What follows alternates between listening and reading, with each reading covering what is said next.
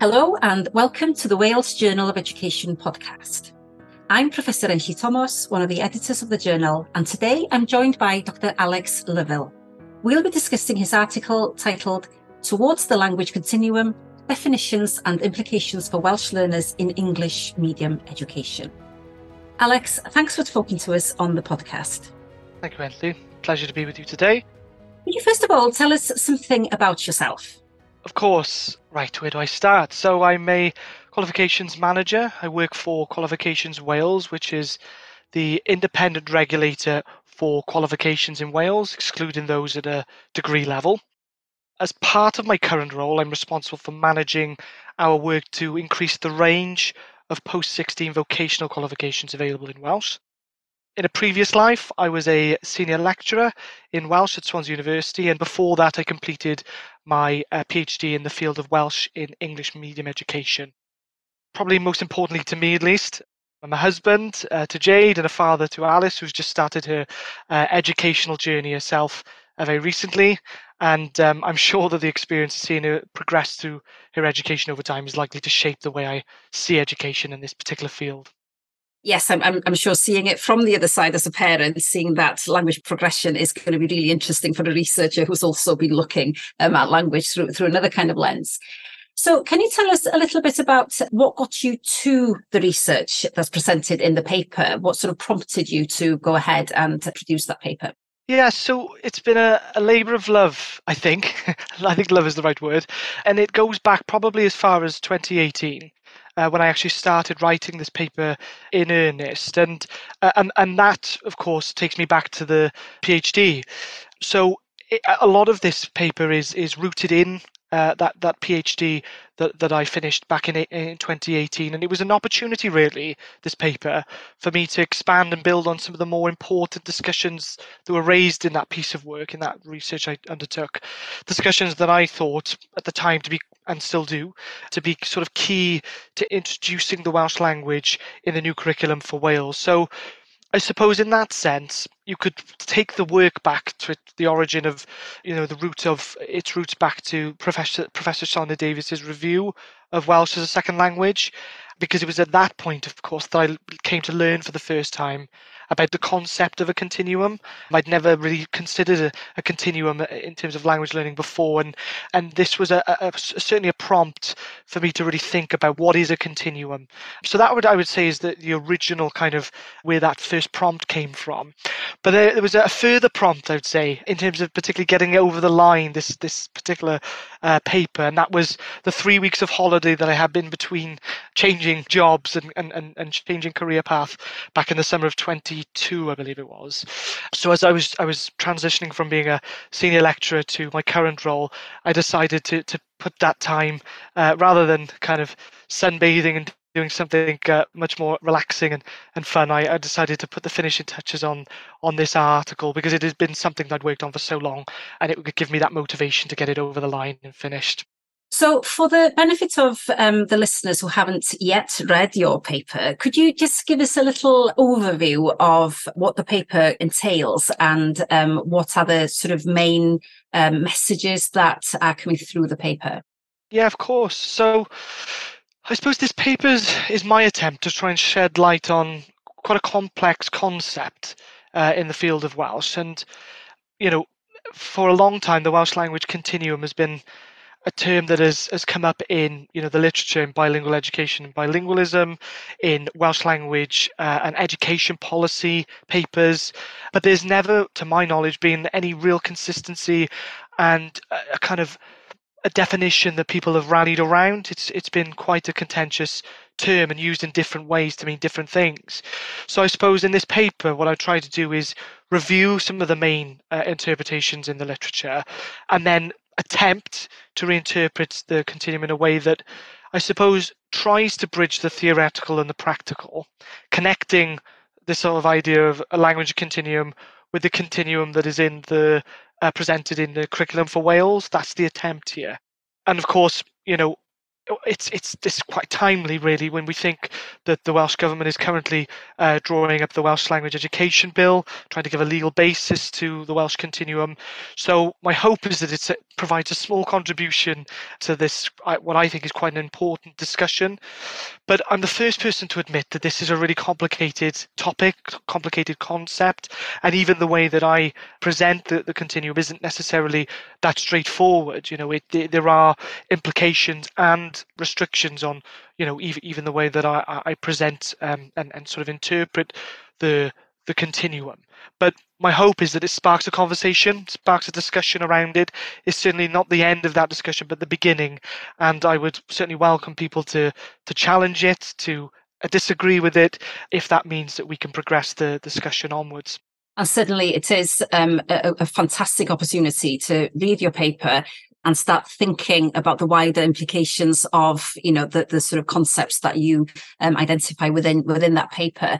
So would you say that the paper has specific recommendations or specific ideas that the education system can start thinking about in order to think of ways of implementing the curriculum? Or what other kind of take-home messages do you think the paper offers?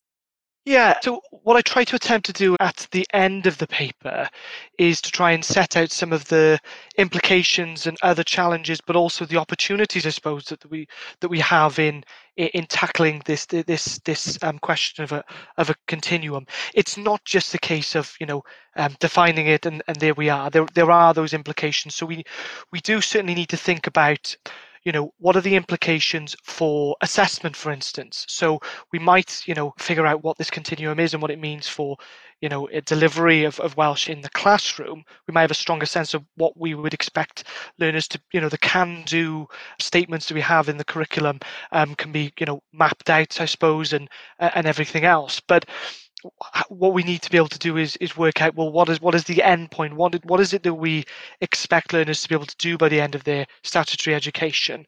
And what means of assessment do we require? Does the traditional GCSE exams, do they suffice, or would we need something completely different?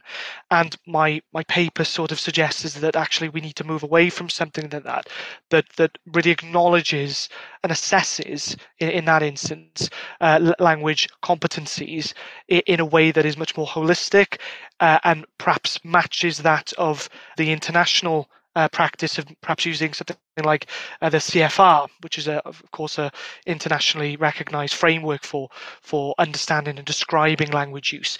Perhaps that might be something that we want to base our assessment and teaching on, for instance. So that's one very large implication that I touch on. But there are other implications and other challenges and other things we need to think about, of course, as well, such as the workforce and how we can ensure that we have the sufficient workforce in order to deliver, the standard of Welsh language teaching that we require. That's not to say that we don't have a good language provision in some schools, but there is certainly the research shows, not necessarily in this paper, but previous research that I've conducted and others have conducted in the field of Welsh second language education, that the overall standard needs to be improved in terms of Welsh language teaching, and that of course is interlinked closely with retention, recruitment, and all of these other. So that would be another area that we really need to focus our minds on. So there are a number of take-homes, I think, from it, and what's interesting is that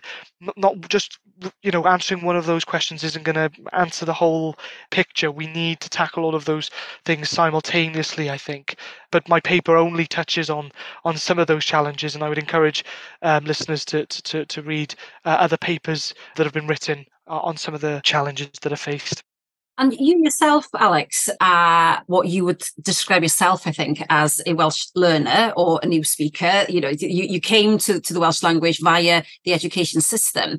How much of that experience do you think has helped in the way that you've been able to interpret, some of the literature that you have read? Because, there is a tendency for research on the Welsh language to be conducted by those who might have Welsh as a first language. So, when we're talking about trying to give Welsh to individuals learning Welsh as a second language, then, I would imagine that, that perspective coming from somebody who's gone through the system and received the language, via the education system is, of course, going to be very, very useful in your interpretations. How did you find that? Yeah, I think that's a really interesting question and a fair one. And of course, we are going to be influenced by our experiences and our perspective. But I think it's helped me in this instance to better understand, the challenges and what's perhaps realistic, certainly in the classroom. And I think you're absolutely right. So I sort of classify myself still as a learner sometimes because, I'm still learning. There'll be new words that come into my vocabulary, into my, repertoire. It'd be, and the same for English, of course. And I'm sure that's, listeners will have similar experiences in their languages. But it's still something that I feel that I'm, as you say, I'm a new speaker. I'm not a native who was brought up speaking it like my daughter will be when she grows up, of course. So that does have, of course, it's going to have an influence. And I think I almost put myself back into the shoes of those learners in the class. What was expected of me when I was 13 years old or 16 years old? What do we need to do to improve those standards? And would I have classed myself as a Welsh speaker at that age? The answer to that would be certainly not. I was very, very far away from being anything near a speaker, an independent user of Welsh by the time I left school, and certainly took me the majority of my degree in order to become my undergraduate degree, to become more fluent and more independent a user of Welsh. So I think that combined with my teaching, in my previous role as a lecturer in Welsh and teaching Welsh as a second language to older second language learners there, certainly helped influence my thinking and the way I visualize the concept of a continuum. And I certainly used it as a mechanism to get the learners thinking about, where would you place yourself on that continuum, and try to encourage them to think of it as not something with two sort of definite ends, but they're infinite ends, and that we always continue to progress either forwards or backwards. And that's why I like the concept of a continuum, because it suggests you can slip backwards as well as move forwards as well. So yeah, it certainly has had an influence on my thinking. Absolutely. And what's clear as well is, that experience that you've had has influenced that enthusiasm that you have for the language. And, it's, and I think that's translated itself beautifully into this wonderful paper that we have in the journal. Is there anything else you'd like to inform the listener about either the topic itself or the paper? Nothing in particular, but just to say thank you to the Wales Journal of Education really for publishing the paper. It's certainly given this work and this discussion more of a platform, I would say. The paper has received some attention since its publication, and I've had discussions with civil servants in the Welsh Government. I'm grateful to them for picking up on the paper. But it's, what I would say is, for those who perhaps haven't yet considered or haven't yet published with the journal, is to really consider it. It is, particularly in our field here of education in Wales, it is a really good way of raising the profile of your work as an academic, but also I suppose as a practitioner. So really consider it. And yeah, it's just come at a quite a timely time, as you say, with the the rollout of the curriculum for Wales, the new GCSE offer that's going to be coming in the next couple of years, the Welsh Education Bill. So I think it's all come together quite well. But just to say thank you, and to say that it's an opportunity to try and influence, or at least contribute to the discussion from the outside, so to speak. So if anyone's listening and are interested in publishing, I'd certainly encourage them to do so. Oh, thank you, Alex, and thank you for your wonderful contribution to the journal as well. If you'd like to read the article we've been discussing, visit the Wales Journal of Education website, where all articles are open access in English and Welsh, and they're available to read at no cost and can be downloaded as many times as you want. Thanks for listening, and thank you to our guest, Alex. This is a series of podcasts where I and other editors discuss the research published in the Wales Journal of Education. You can subscribe in your podcast app or listen on our website.